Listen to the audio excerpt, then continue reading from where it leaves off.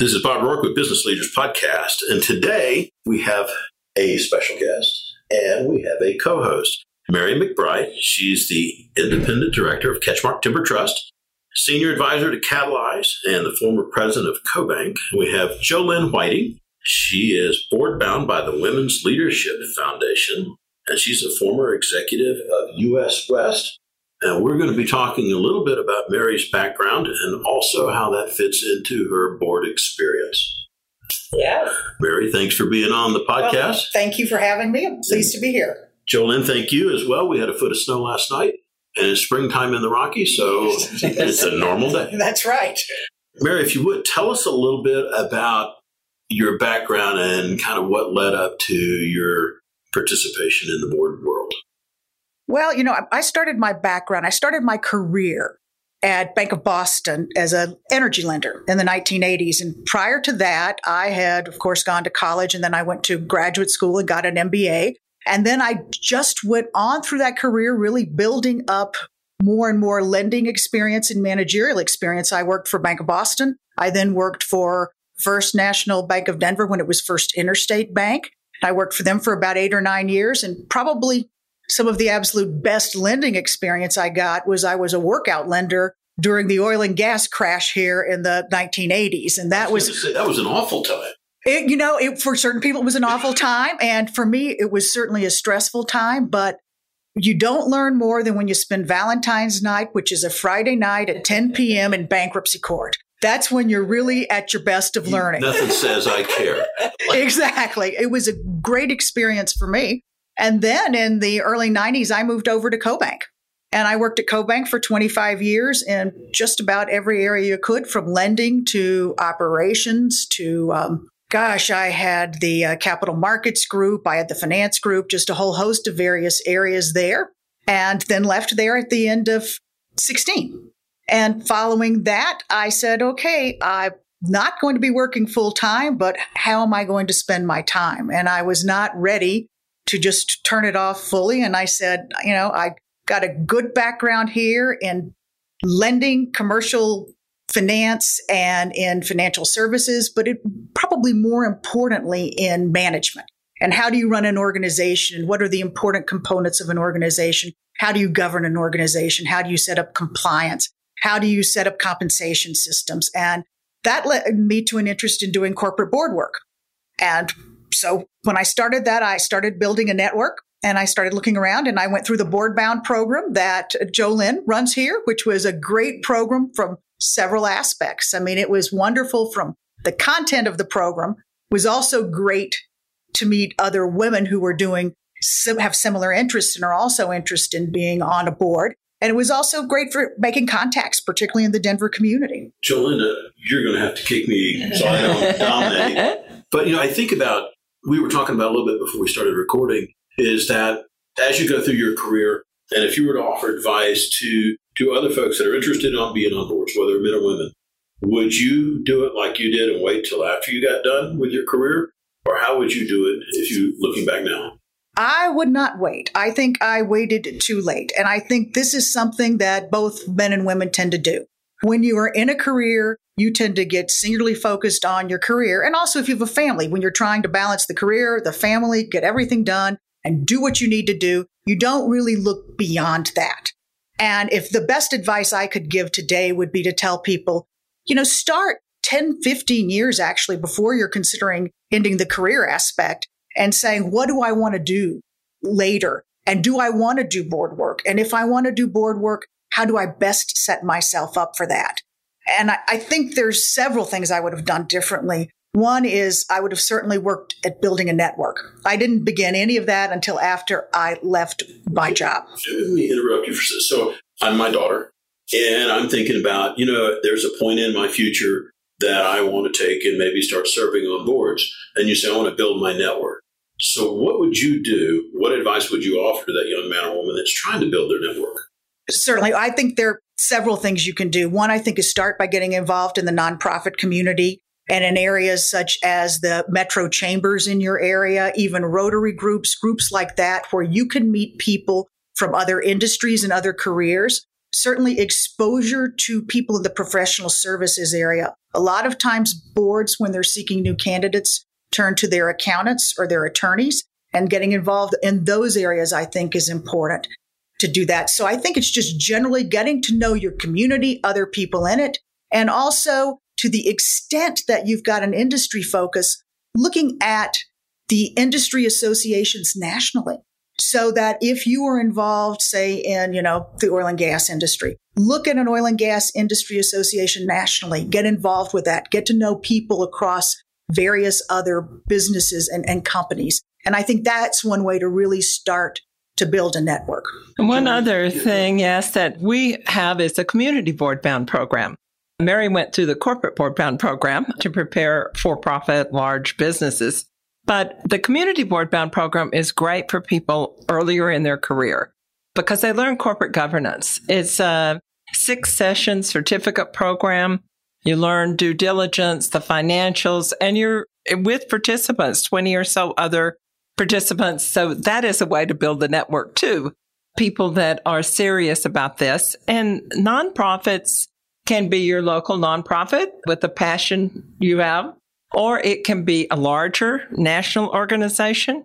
It can be an industry association, but hospital and university boards, for example, are considered nonprofit, and they're great experience for then taking on a corporate board position. I would love to take and be on a board, but maybe I'm not a CPA, I'm not an attorney. Is the demand for different skill sets starting to show up on boards other than just legal and accounting? And are you seeing that? Absolutely. Definitely seeing a demand for broader skill sets. And I think that when I step back and I look at boards, I think the most effective boards are those that really sit back and say, what is the composition on our board and what do we need? And so I'll give you an example of being on a timber board. Obviously, you need some level of timber experience on that board, but you also need experience in areas such as I mentioned earlier, executive compensation. How do you set executive compensation? How do you simply manage governance well? How do you set up your compliance, your policies internally? I think there's always a need for people that have simply strong managerial backgrounds and understand how do you run a company and how should a company be run. So I think it's a mixture. And I do think it's very important for a board to not simply say, who's the next best person out there, but what is it that we need to complete us and to make us an effective board? I think that's very important. The research shows that CEOs are still the number one requested skill set, and then CFOs. But one of the things that we talk about in the corporate board bound program, that's great if you are a CEO. But if you're not, have you been in the C-suite? Have you reported to a CEO? Have you had interaction with the board? Have you managed operations? Do you know how to look at your profit and loss statement the way that the shareholders would? To ask the right questions.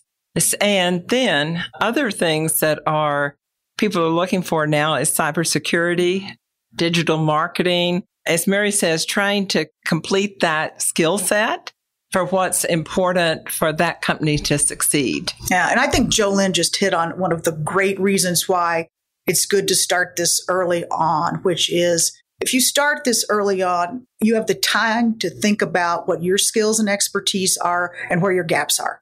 And what can you do to fill those out? So if someone doesn't have the financial experience or someone doesn't have certain of the comp experience or so, they can start working and develop those skills over this time frame and certainly understand a lot of that. And I also think the other point on learning corporate governance is key. How should a corporate board work? What is the role of the board? What is the role of the committees? What is the role of the CEO?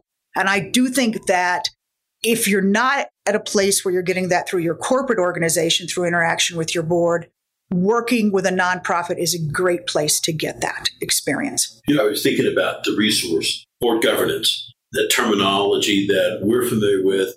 I don't know that it's widely understood as far as the term. And I think for some of the younger folks that are interested in progressing and getting, more influential, more on boards and more involved. And that's where board bound can come in. Even if you're not going to go on a board, you can go in and if you were looking at an employee and says, these are my skill sets, but I've been through board bound to understand how to function on a board so I understand the company better. What would be your reaction if you knew somebody had already done that? I would think it was great. And I would think that, even if I would go back to my old role where I was managing an organization, if I had employees further down the ranks that had done that, I would think it would be marvelous because they would then understand much better what was the role of our board. Now, when you get to the top, to the C-suite, you're obviously interacting with the board all the time. So you're making presentations. You understand what the board is, how they work, where their dynamics are. But further down the organization, people typically, as you mentioned, don't understand that. And I think just in your day-to-day career, it's great to have that knowledge because the board's I remember back in my junior years, the board's sort of a black box you hear about. You don't really know much about them. You don't see them a lot. They may speak to the employees once a year or so, or some of them may. So I think that's very important. I think there's a gap, honestly, between, like you were talking about, as you start to build your career, you're so focused on build your career, and if you're having a family, trying to devote your time to the things that are important. And then you look at an organization and you go, there's a board, and you go, that's nice. I don't think that the typical employee has one clue why it's important to understand. And I wonder from the board side, looking down to the employees, if they have a similar understanding of how far down their guidance doesn't go. Well, it's fascinating that you bring that up because one of the things that we decided to do this year at Catchmark, where I'm on the board, was to have, after our board meeting, which we meet in the office, and typically we go into the office, a few of the employees come in and meet with us. We said, we're going to meet with all of the employees. We're not only going to meet with them, we're going to have lunch. And we're going to move out and sit with them and talk to them. And it was really an amazing day, both from what I heard from the staff and from the board, because you get such a better feel for the organization by doing that. Now, this is an organization that does not have 1,000 employees, so it was easy enough to do. But I think that's really critical, is that boards understand what is the tone and the culture in the organization that goes beyond the top of the management team that they work with, and that employees understand what the role of the board is too, and how the board feels about things. I think that is important. And, for a long time, I think there was a thought that the board should be handoff from management because you trust the CEO and the management team to operate the company. But the board is to ask the great questions, to be sure that the company is thinking about the future, is thought about the risk, is thinking about what needs to be done. But boards are needing to get more hands-on, especially because of this point you made about culture. Yes. If you think about it, a large part of a company's value in the stock market has to do with the intangibles, goodwill. It used to be that you could add up the book assets, the buildings, the manufacturing plant, the inventory, and you had pretty much the value of the corporation. But now, if you think of Uber, if you think of Facebook, if you think of so many of the companies that have their reputation can make a huge difference in what their value is. And that reputation really goes back to culture. And is it the right culture that is innovative, creative, supportive of the employees, and free of all the things you want to avoid? Yeah, and I think you can do that without subordinating or going around the CEO and the management team. They're different roles. When the board's involved in just meeting with the staff and knowing them, it's not that you're going around to the CEO. It's that you're developing relationships there and getting a feel into what the organization is. Well, a couple of things came to mind. I functioned in the military and worked with the general officer. We'd go out to a training site and the general would pass all the officers and he'd go find the lowest ranking soldier he could find and go, so why are you here today? What's your uniform today? When's the last time you had a warm meal? Just trying to see if it came through. And then second thought, when you're out with the employees as a board member and you're a woman out there, I am sure there's a fair quantity of women going like, you're on the board. So I would think as a role model that there would be a great transmission of what's possible. Yeah, well, I was actually, we picked 2 board members to speak to the staff, and the board asked me to be one of them because I was a woman, and they said the women in this organization need a role model. Would you mind speaking to them? So that was very nice from my perspective. And certainly, you're absolutely right. I think it's very important. How long have you been on that board? Been on the board about a year and a half. When you first arrived on the board, preconceived notion to what you think now, what's the difference between before you got there and now that you've been there for a while? Boy, that's a good question. I've got to think about what the preconceived notion was. I don't know if it's a difference, but how I feel now is it's a really congenial, good working group that's very transparent. And the things that I've learned from being there are the importance of board trust and board and management trust. I mean, you always know those are there. You always knew that, but it really becomes paramount when you're on a board. There are only, let's see, 5 of us independent directors, and the CEO is the other director.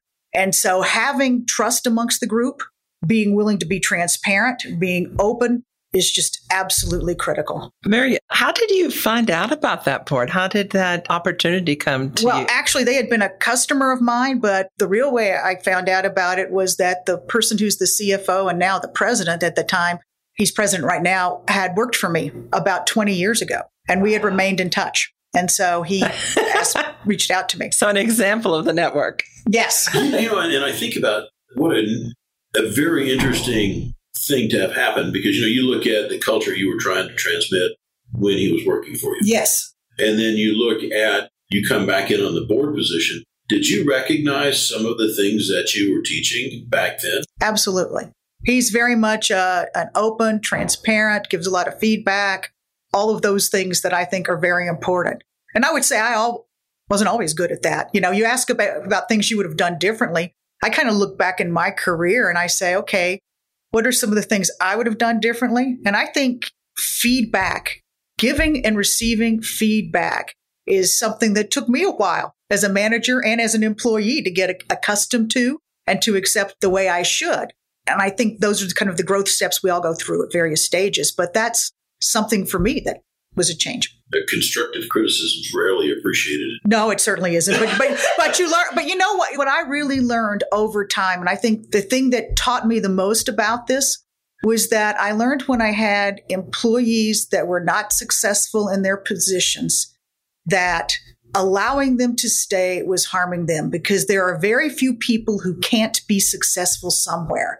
And the sooner you help them go find somewhere where they can be successful, the better off they're going to be.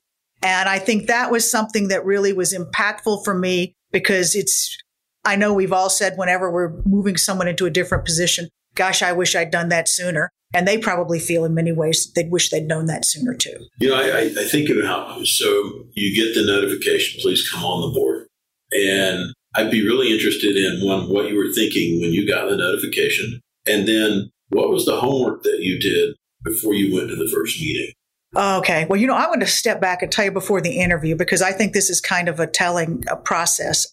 I'm a banker. I'm a numbers person. So before I went to the interview, I read every SEC filing. I read every financial statement. I knew absolutely everything I could possibly know publicly about the company financially. They did not ask me one financial question. The focus was on fit. The focus was on who are you? How do you make decisions? How do you behave under pressure? What will happen if someone makes you really angry? Are you willing to speak up? It was very much of a behavioral interview. And it was very, very interesting to me from that standpoint, because I, of course, had in my mind this was going to be very much is our debt ratio right? And what would you do about this? But it was much more about fit. So that's how I prepared for the interview. Now, how I, of course, prepared for the first board meeting was very similarly. I read absolutely everything, and I was extremely well prepared. I would say that I was very judicious in how I managed the first board meeting, in the fact that I wanted to ensure that I contributed, but I also wanted to ensure that I listened and that I read the dynamics of the group and understood kind of how the process were and how they were handled. And I think about that, and because it's common term to you. All right, so I was judicious. What does that mean? And, how do you go in and make a good impression, still, and still say something? So what was on your mind? So I'm going to go into the meeting. I did all my math, and they didn't ask me any of my math. And so they want to know how you're going to react. So you're in the board meeting. Do you recollect some of the stuff that you did to contribute in the first meeting? Oh, gosh, I'm trying to think about if I could remember those things. But I asked questions. I did contribute comments where I had comments to make. And I would say that what I've tend to do successfully in these meetings is if there's a lot of chatter and some level of chaos, is I've tried to bring order to that by summarizing things and saying, I think we're headed in this direction and do we need to be moving on that path? You were the first woman on the board, yes? Yes. How do you think that was received?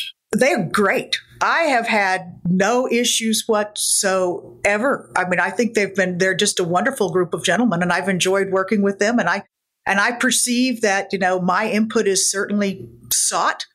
I'm included. I see nothing different from it, which has been great. Which is refreshing, frankly. Yes, it's been wonderful. That's what I was hoping to hear. There was the part in there where you mentioned in the interview, how do you handle adversity or stress? What did you say? Oh, I said I use humor a lot, which is true. I mean, first, obviously I can handle a fair amount of stress given the career I've had. But if I'm in a difficult situation, I don't tend to lash out. I tend more to try to find humor in the situation and diffuse the conflict. Looking over your career, so you've gone from the banking business, effectively, pretty much every facet, and you're now in another resource business, timber, renewable. What do you think the biggest difference between those two are? That's a good question. At their core, I don't know if you look at them from the standpoint of when I was a lender, it was very different because you're a lender and you're evaluating financial statements and you're doing those types of things.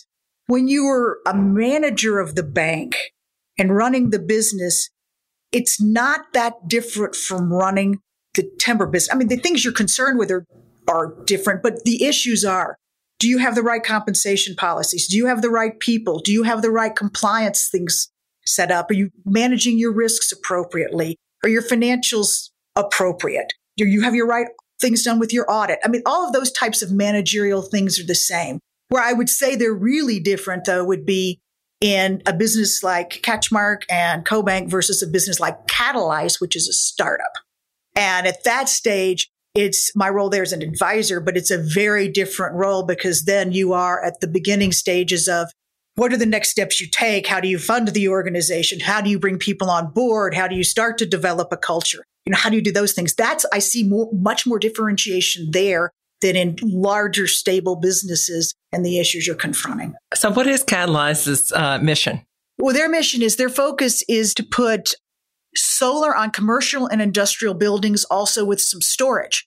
And then effectively, I mean, it gets a little complicated, but then effectively you can increase the value of the building because you're providing the power to the building, and then the building can also put power back into the grid. And so it's been very much, I've got some projects that are about to get underway in New England, but it's a very different approach. So when you were talking about storage, on-site storage of the excess power.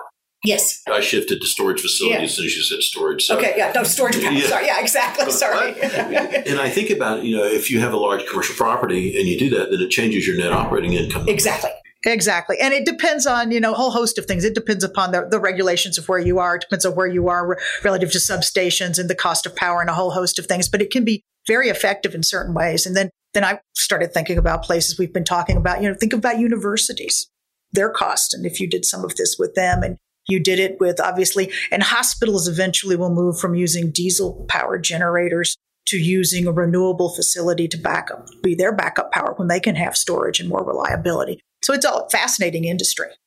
So in looking at that, you've got your board experience, you've got your banking experience and your academic experience, and you're working with the Catalyze. How different do you have to present your business vocabulary when you're working with this new group? Because they haven't had board experience necessarily. They haven't necessarily run big companies. Well, most of them have come from large companies and have had quite a lot of experience and have good experience in those areas. So they tend to have that experience. It's more the keeping the terminology straight between the timber and the renewables and the banking and the various areas. Yeah, there's no on the stump in the renewables world. Exactly. Well, Mary, tell us how you got on the Catalyze advisory board. Oh, well, Catalyze, when I became an advisor for Catalyze, was kind of interesting because after I left CoBank, when I was at CoBank, I did a fair amount of renewables finance. And in graduate school, I had gone to Sloan at MIT, and they had a renewable finance roundtable that they invited me to. And I went to Boston to this renewable finance roundtable, and I happened to meet the two founders of Catalyze, one of whom's in Boulder, who I had never met before. And we just started talking and we found areas of similarity. And so we got together for coffee. We kept talking. We talked about areas. And so then turned out that it worked out. I came on as an advisor, which has been great. But it just shows once again, it shows the value of the network and the small area and the fact that you really do need to get outside your comfort zone of your job, even when you have your job. And so you've gone from the for-profit arena and you're also involved with United Way. Yes. What's compare and contrast? Oh, gosh. Well, United Way is a fascinating organization. And I just finished about a year ago. I was board chair there for 2 years. I've been not chair for the last year, but very different from the standpoint of you've got a much larger board. You've got committees who function differently. I mean, you've got the same financial stress you have in another company. You've got to ensure your financials are right. You've got to ensure all those areas are, but you've really got to focus on that mission. The mission and fundraising takes such a large component of this. And where do you take the organization? And, United Way is a large nonprofit, so it is a very strong and stable staff. Some of the other nonprofits, I think board members have to almost serve as semi-employees because they don't have the depth of the staff. I mean, we're very fortunate at United Way to have that. Now, United Way is local and it's national? Yes. Was there interaction? There is some interaction, but each of the United Ways really has their own mission. United Way, it's very interesting because Worldwide United Way runs kind of the national programs and provides some support. And what they're really working on now is fascinating, is that the whole way that people give has changed so much. I mean, when you worked at US West back in there, and I worked at the banks, you had corporate giving programs. And people gave through their corporate giving programs, typically to United Way. Now, increasingly, organizations are coming up and saying they want a broader corporate giving program. But also, increasingly, people don't work for large companies. People work in Starbucks as contractors. People work for small startups. They work for companies like Catalyze. So how do you access them for charitable contributions? And so United Way Worldwide's working on an app with Salesforce.com and a way you can start using that, because I think that's going to be effectively how the younger generation wants to do this, not through filling out a paper form and doing it through corporate giving. As a donor, so let's say you've got the smaller business owner and the donation issues, how does the donor know about what effect their donation is having? Is this app you're envisioning, is it going to come back? All of those things are going to start on that. They're going to have areas where you can focus on where your interests are. Then there'll be updates that show what's been done in that area. And I think, all of that will be covered in something like this in a digital platform, because I think in the future you have to have that. And I think that's one of the things that's very important today, too, is that the millennial generation doesn't want to just contribute. They want to be involved. They want to know where their money goes and they want to volunteer. And so these apps, too, are going to be set up to involve interaction with both of those factors. As you're talking about digital platforms and apps and so on, and I'm thinking about your career, right? And there's some period of time where you became familiar, and I think about the demands on board. You're talking about cybersecurity. Yes. And you're talking about social media. Yes. And the internet or whatever you want to call it. So do you think that there's going to be a trend on the boards to start trying to bring in basically a technology or social media interpreter? I think it's going to depend on the nature of the company. I think companies that have retail presences and deal with consumers are going to have a very well understood social media technical philosophy at the board. And I think we're already beginning to see that, and they're beginning to focus on that. But I also would say, too, I think as a board member, it's incumbent upon you to educate yourself, too. I don't think you can sit there and say, I'm on this board and I came and I brought, banking experience, so that's what I'm bringing. It's incumbent upon me on a board to educate myself in all the aspects that are important to that board. And it is a lifelong learning proposition.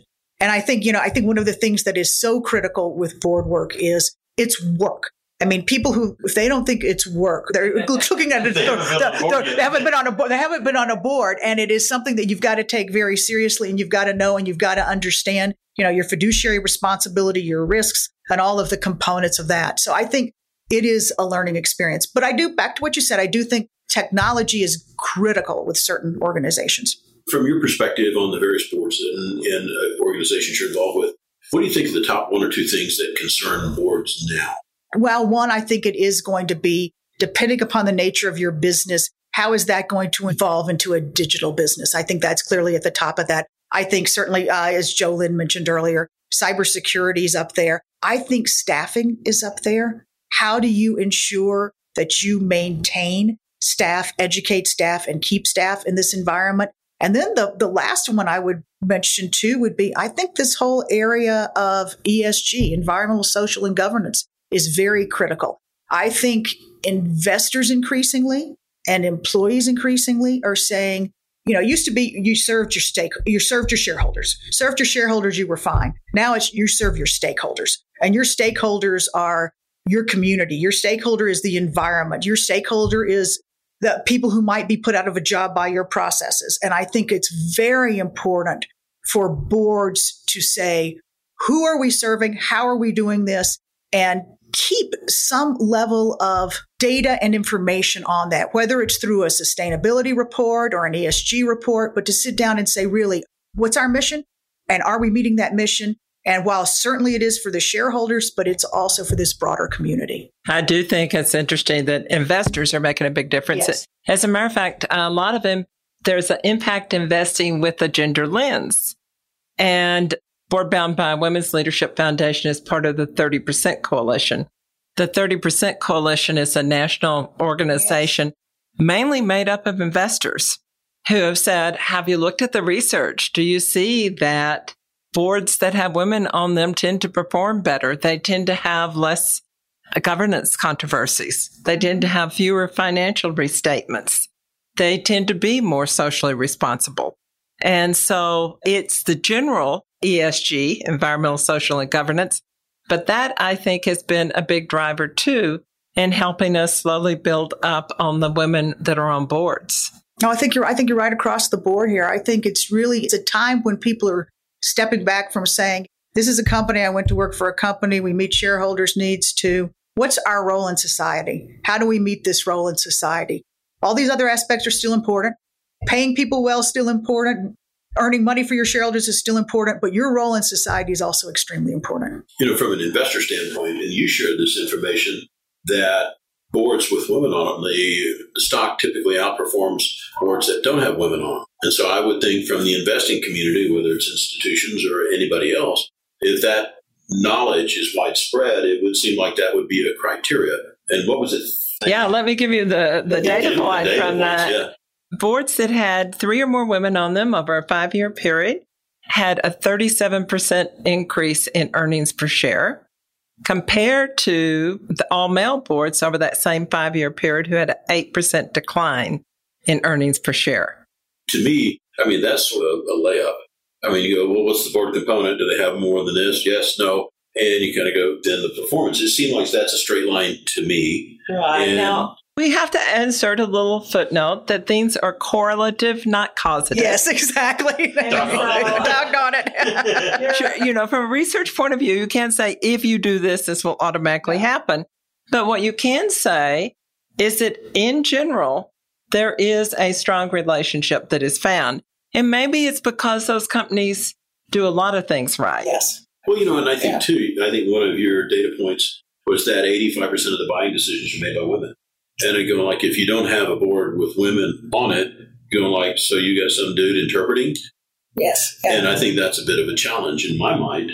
Well, and the other thing is just diversity of mindset. And one of the things that we're really working on, too, is women of color and being sure that we have African American and Asian and Latinas participating in corporate board bound and assuming roles on boards. Because the more diversity that you bring is generally that building trust and sharing perspectives from different perspectives. It builds creativity and results. Absolutely. And I think, we live in an increasingly diverse society. And I think like our organizations, our boards should reflect that diversity. Yeah, I would think that the discussion would be somewhat constrained if you didn't have enough of the cross-section of the country in the discussion. Mm-hmm. This is how I view that. You go, well, I had no idea because I'm not you. Mm-hmm. And I was thinking back as in one of your comments about cybersecurity and data, for lack of a better term. Do you see a focus on data use with all the machine learning and AI issues that are starting to surface? Well, I think there's an issue with data use kind of across the board. I mean, there is so much data out there. And I think one of the things that I'm going to talk to this from the board perspective first, then kind of overall, like you ask. But from the board perspective, I think and managerial teams can easily overwhelm boards with data that is not information. And I think that if you're giving board books that are, 1,000 pages long and such, and you're giving a lot of that information, you really need as a management team to distill down to say, what does this data mean? What is the information I need to impart to that board? But separately, your question is organizationally, yes, there's no question about this. I think there are going to be major leaps in these areas, and there are major pitfalls in these areas too, which are how do you take the machines, move into deep learning, move into the artificial intelligence side, and get that information and into data that's usable. And there's some very interesting studies out there and very interesting books. One of the interesting books that I've just been reading is a book called AI 25 Possible Minds. And it's basically 25 top physicists and professors and such talking about AI and the risks and where they see it kind of from a technological standpoint. And it's fascinating because there's a lot that can be done, but then there also are limits to what machines can do that people can't do. I'm an old Intel guy from the military, and data is not intelligence. No. Data is just data. Exactly. So you got to ask the right question, and then you got to have somebody somewhere that goes, is that meaningful? Exactly. And I was thinking about this understanding of data and usage. There's a piece out, there's a country that's doing basically a credit score based on your behavior to determine whether you're a good citizen or not. Yeah. And, when you think about that as an overall circumstance, and I think San Francisco just outlawed facial recognition use. Yes. And so I think there's a bit of a pushback coming on some of this. And yet John Kelly, which he's very big into the data space at Cirruscan, where they're looking at brain scan anomalies and being able to characterize what's going on based on either injury or oxygen depletion and what that function of the brain does.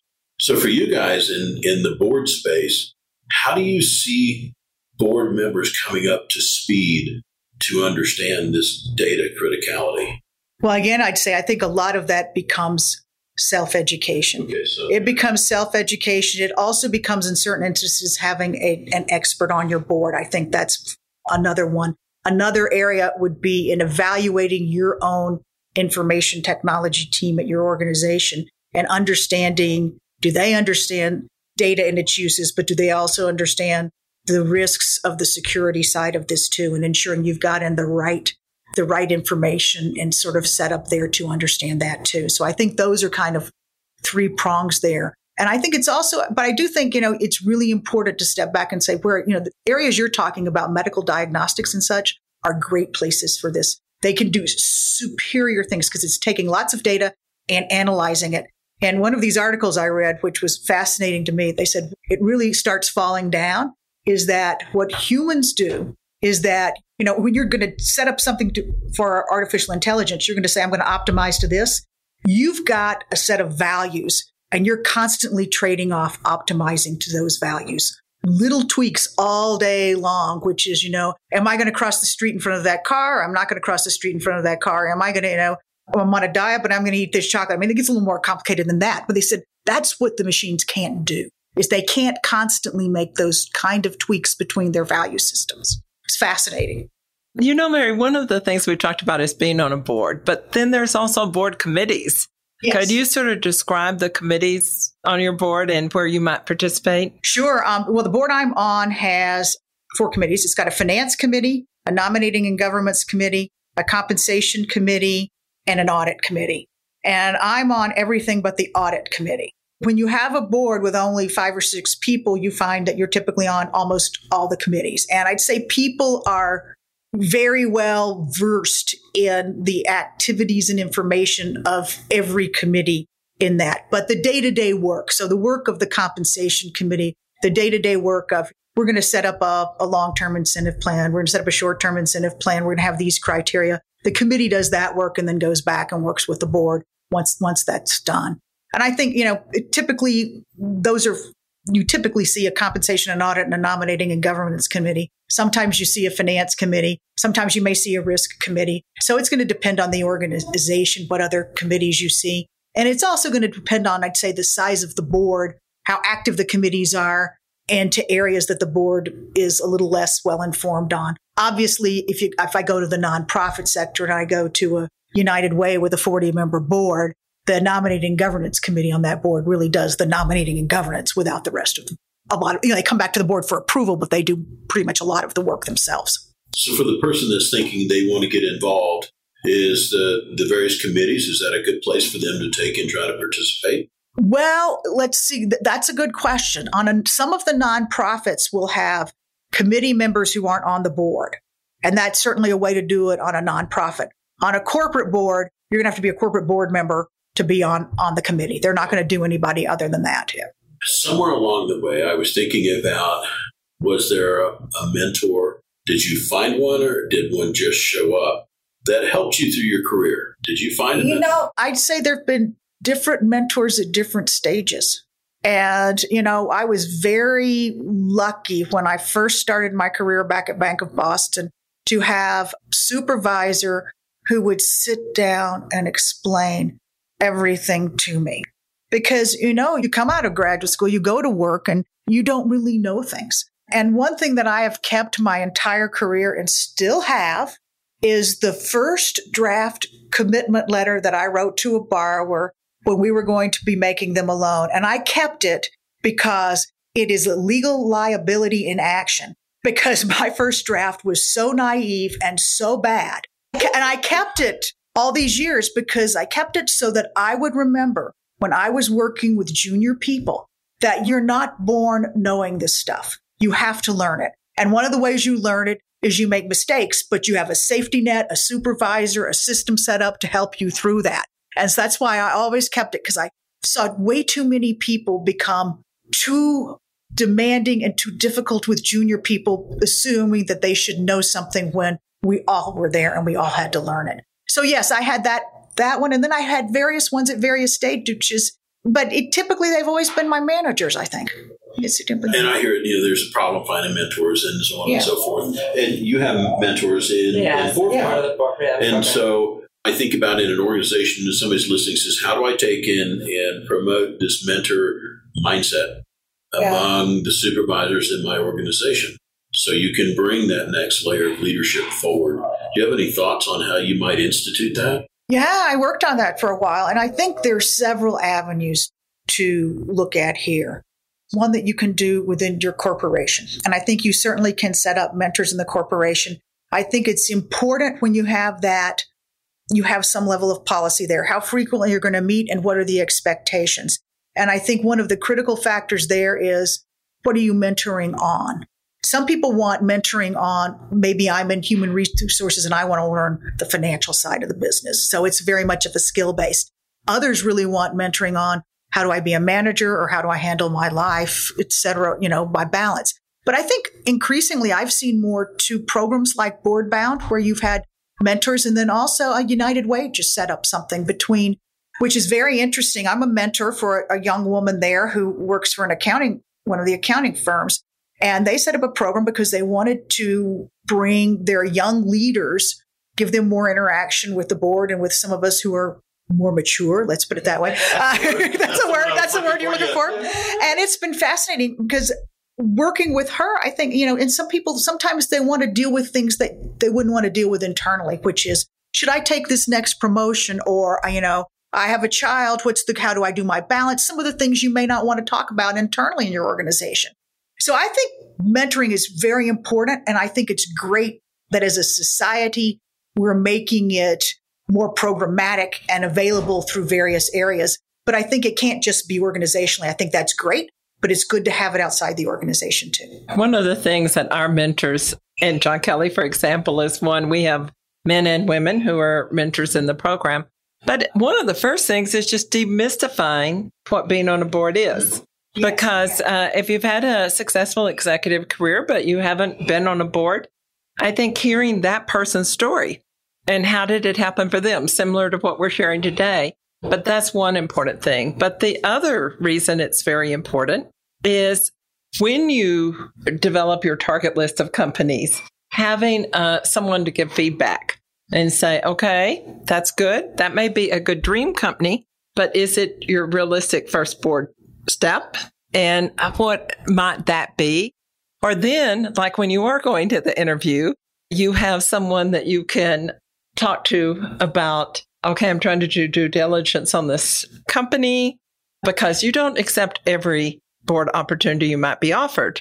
And so having someone that can be a sounding board on that, I think is important. And as a matter of fact, when Cheryl Campbell did get the opportunity at Pacific Gas and Electric, which is very exciting, she called her mentor, John Kelly, to discuss how do I prepare for that first board meeting.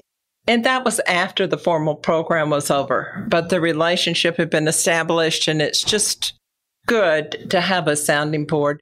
And as you say, it is pretty specific.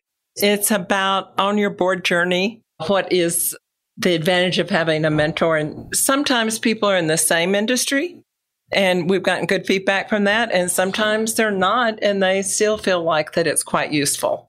I would say one thing that I found very useful was the assistance my mentor provided me in developing my board resume and my board bio, and in questioning me and bringing out things that I wouldn't have thought of. They were there, but I just wouldn't have been my first thing to think about, and how to put them down and how to order them, what to work with there. And I think that's a very, very helpful component of that mentoring there. Well, I think, going back to some of your first comments, you did all your mathematical homework and all of that stuff, and you went in part of that component is confidence that I know my numbers. Yeah. I did my homework, thanks. Yes, exactly. Miss Academic over here, exactly. And then how do you prepare for the potential of the interview that you got, where it was how do you resolve problems? What do you think as far as how do you prepare for that? Well, I think the main way I prepared for a lot of these were to say, you know what, I'm going to just be very honest and transparent with how I feel. You got to be yourself. And I think, what people are really looking at there is trying to find out who you are. And I think it's very important to be yourself in those. So thinking through what they might be looking for, all of those kind of avenues are helpful. But I think the real key is going into the interview, being yourself, being honest, being transparent. And I think you hit on something, being confident. Yes. Doing your work. Because part of this is visualizing and being on a board, understanding how you're going to transfer your skills, your executive skills to the boardroom, how that's going to translate. And one of the things that is important is asking the right questions. I was just going to get to that. I think one of the really critical factors there is to understand what are they looking for. Get the people there to talk some about the other board members. What is it you're really looking for here? And do I fit that? Am I going to fit in there? And how do they evaluate success? What's success to them? So I think those are very important things. It is a two-way process here. I think it's a fascinating, because people look at, okay, you get on the board, you go, okay, now what? So what's your workload look like? What do you do between board meetings? Yes. How much time does it take? What do they send you? What do you send? And exactly. Maybe elaborate some on between board meetings. What are you doing? Oh, between board meetings, I bet I have 4 to 5 calls a week. We're a very active board. But I think the other, back to another question that this I think is very important. One of the questions that I asked was, how do you communicate with management? What's the role of the chair? Because you want to know how this is done. Some organizations, it's kind of free for all. Everybody can talk to everybody. Other organizations are much more formalized, and they want the chair wants to be involved in the conversations and know what conversations are going on. So it's very important to ask those questions and understand what are the norms here. Well, we've been picking on you for some time now. It's been fun. You guys are great. Yeah. And hopefully, we've covered pretty much everything that I could think of at the time. Is there an insight that we didn't cover that we should have? Oh, gosh. Let me see if there's an insight we didn't cover that we should have. I would say if there's one thing that I just reemphasize again, it would be the planning, the networking, and the self-reflection of how do I fit, where do I belong, and where do I need to improve my skill set. I think those are the things that I would focus on going on a board. And then I'd reiterate again to it being a great experience. And you really do, as Jolynn mentioned earlier, you get the benefit of a number of very diverse ideas and viewpoints, which is wonderful in this process. I might ask then, besides the compensation, what have you gained? What have you felt like has been a benefit to you of serving on the board? Oh, gosh, that's a great question. One, I've developed some great friends, which is good. I think everybody who has gone through a long career has a need to feel achievement. And when you leave your career and you're not feeling achievement anymore in various things, you say, okay, how do I get those feelings? And I think when you're able to contribute through this process and you're able to add value and your opinion is sought and you see the value that you're adding and the benefits coming through there, you get a lot of satisfaction from that. I mean, I actually think, the compensation's the least part of it. The idea that you can use some of your experience and work with people and develop relationships and add value to an organization is certainly the most important. Well, I think it goes without saying that, like many other things, start earlier than you think. Yes. All right. Use Boardbound as a resource because it's, frankly, it's the only one that I know of. I mean, I don't think there's, maybe it's just because I'm ignorant, but, there's like, here's your board training exercise program to go to. And I don't know if there are any. Oh, there are others. Another great resource is the National Association of Corporate Directors. And it is, our Colorado chapter is very active. So I think you talked about the continual learning. I'm going to the NACD fellowship program and some of the meetings and the roundtables that they have. It's a great way. They have a great resource library. So if I were to contrast them as a wonderful resource with what we do, theirs is like the education of how do you govern well. And we do have some of that. We have governance experts that speak at our workshops. So we do give people an overview of that. But we also are focusing on your own personal journey. How do you prepare? How do you equip yourself to step into board service? And you guys offered the part about helping them with their resume for the board as well. Yes. Your board bio and resume, and then it's on our website. And we also have a Board Connect program. If any company would like to meet potential women board candidates that meet their specific skills that they need, we'd be glad to introduce them to them. So that's another advantage. Harvard University has a board program. Catalyst in New York has a board prep program. So there are others around the country. What we're glad is here in Colorado, because we provide the mentor, we provide the workshops, but we also have then the participants themselves that form a network and become alumni and can support each other on an ongoing basis. And so that's what we're trying to build as key assets. Well, I can't tell you how much I appreciate you guys taking time out of your day. Mary, thank you so much.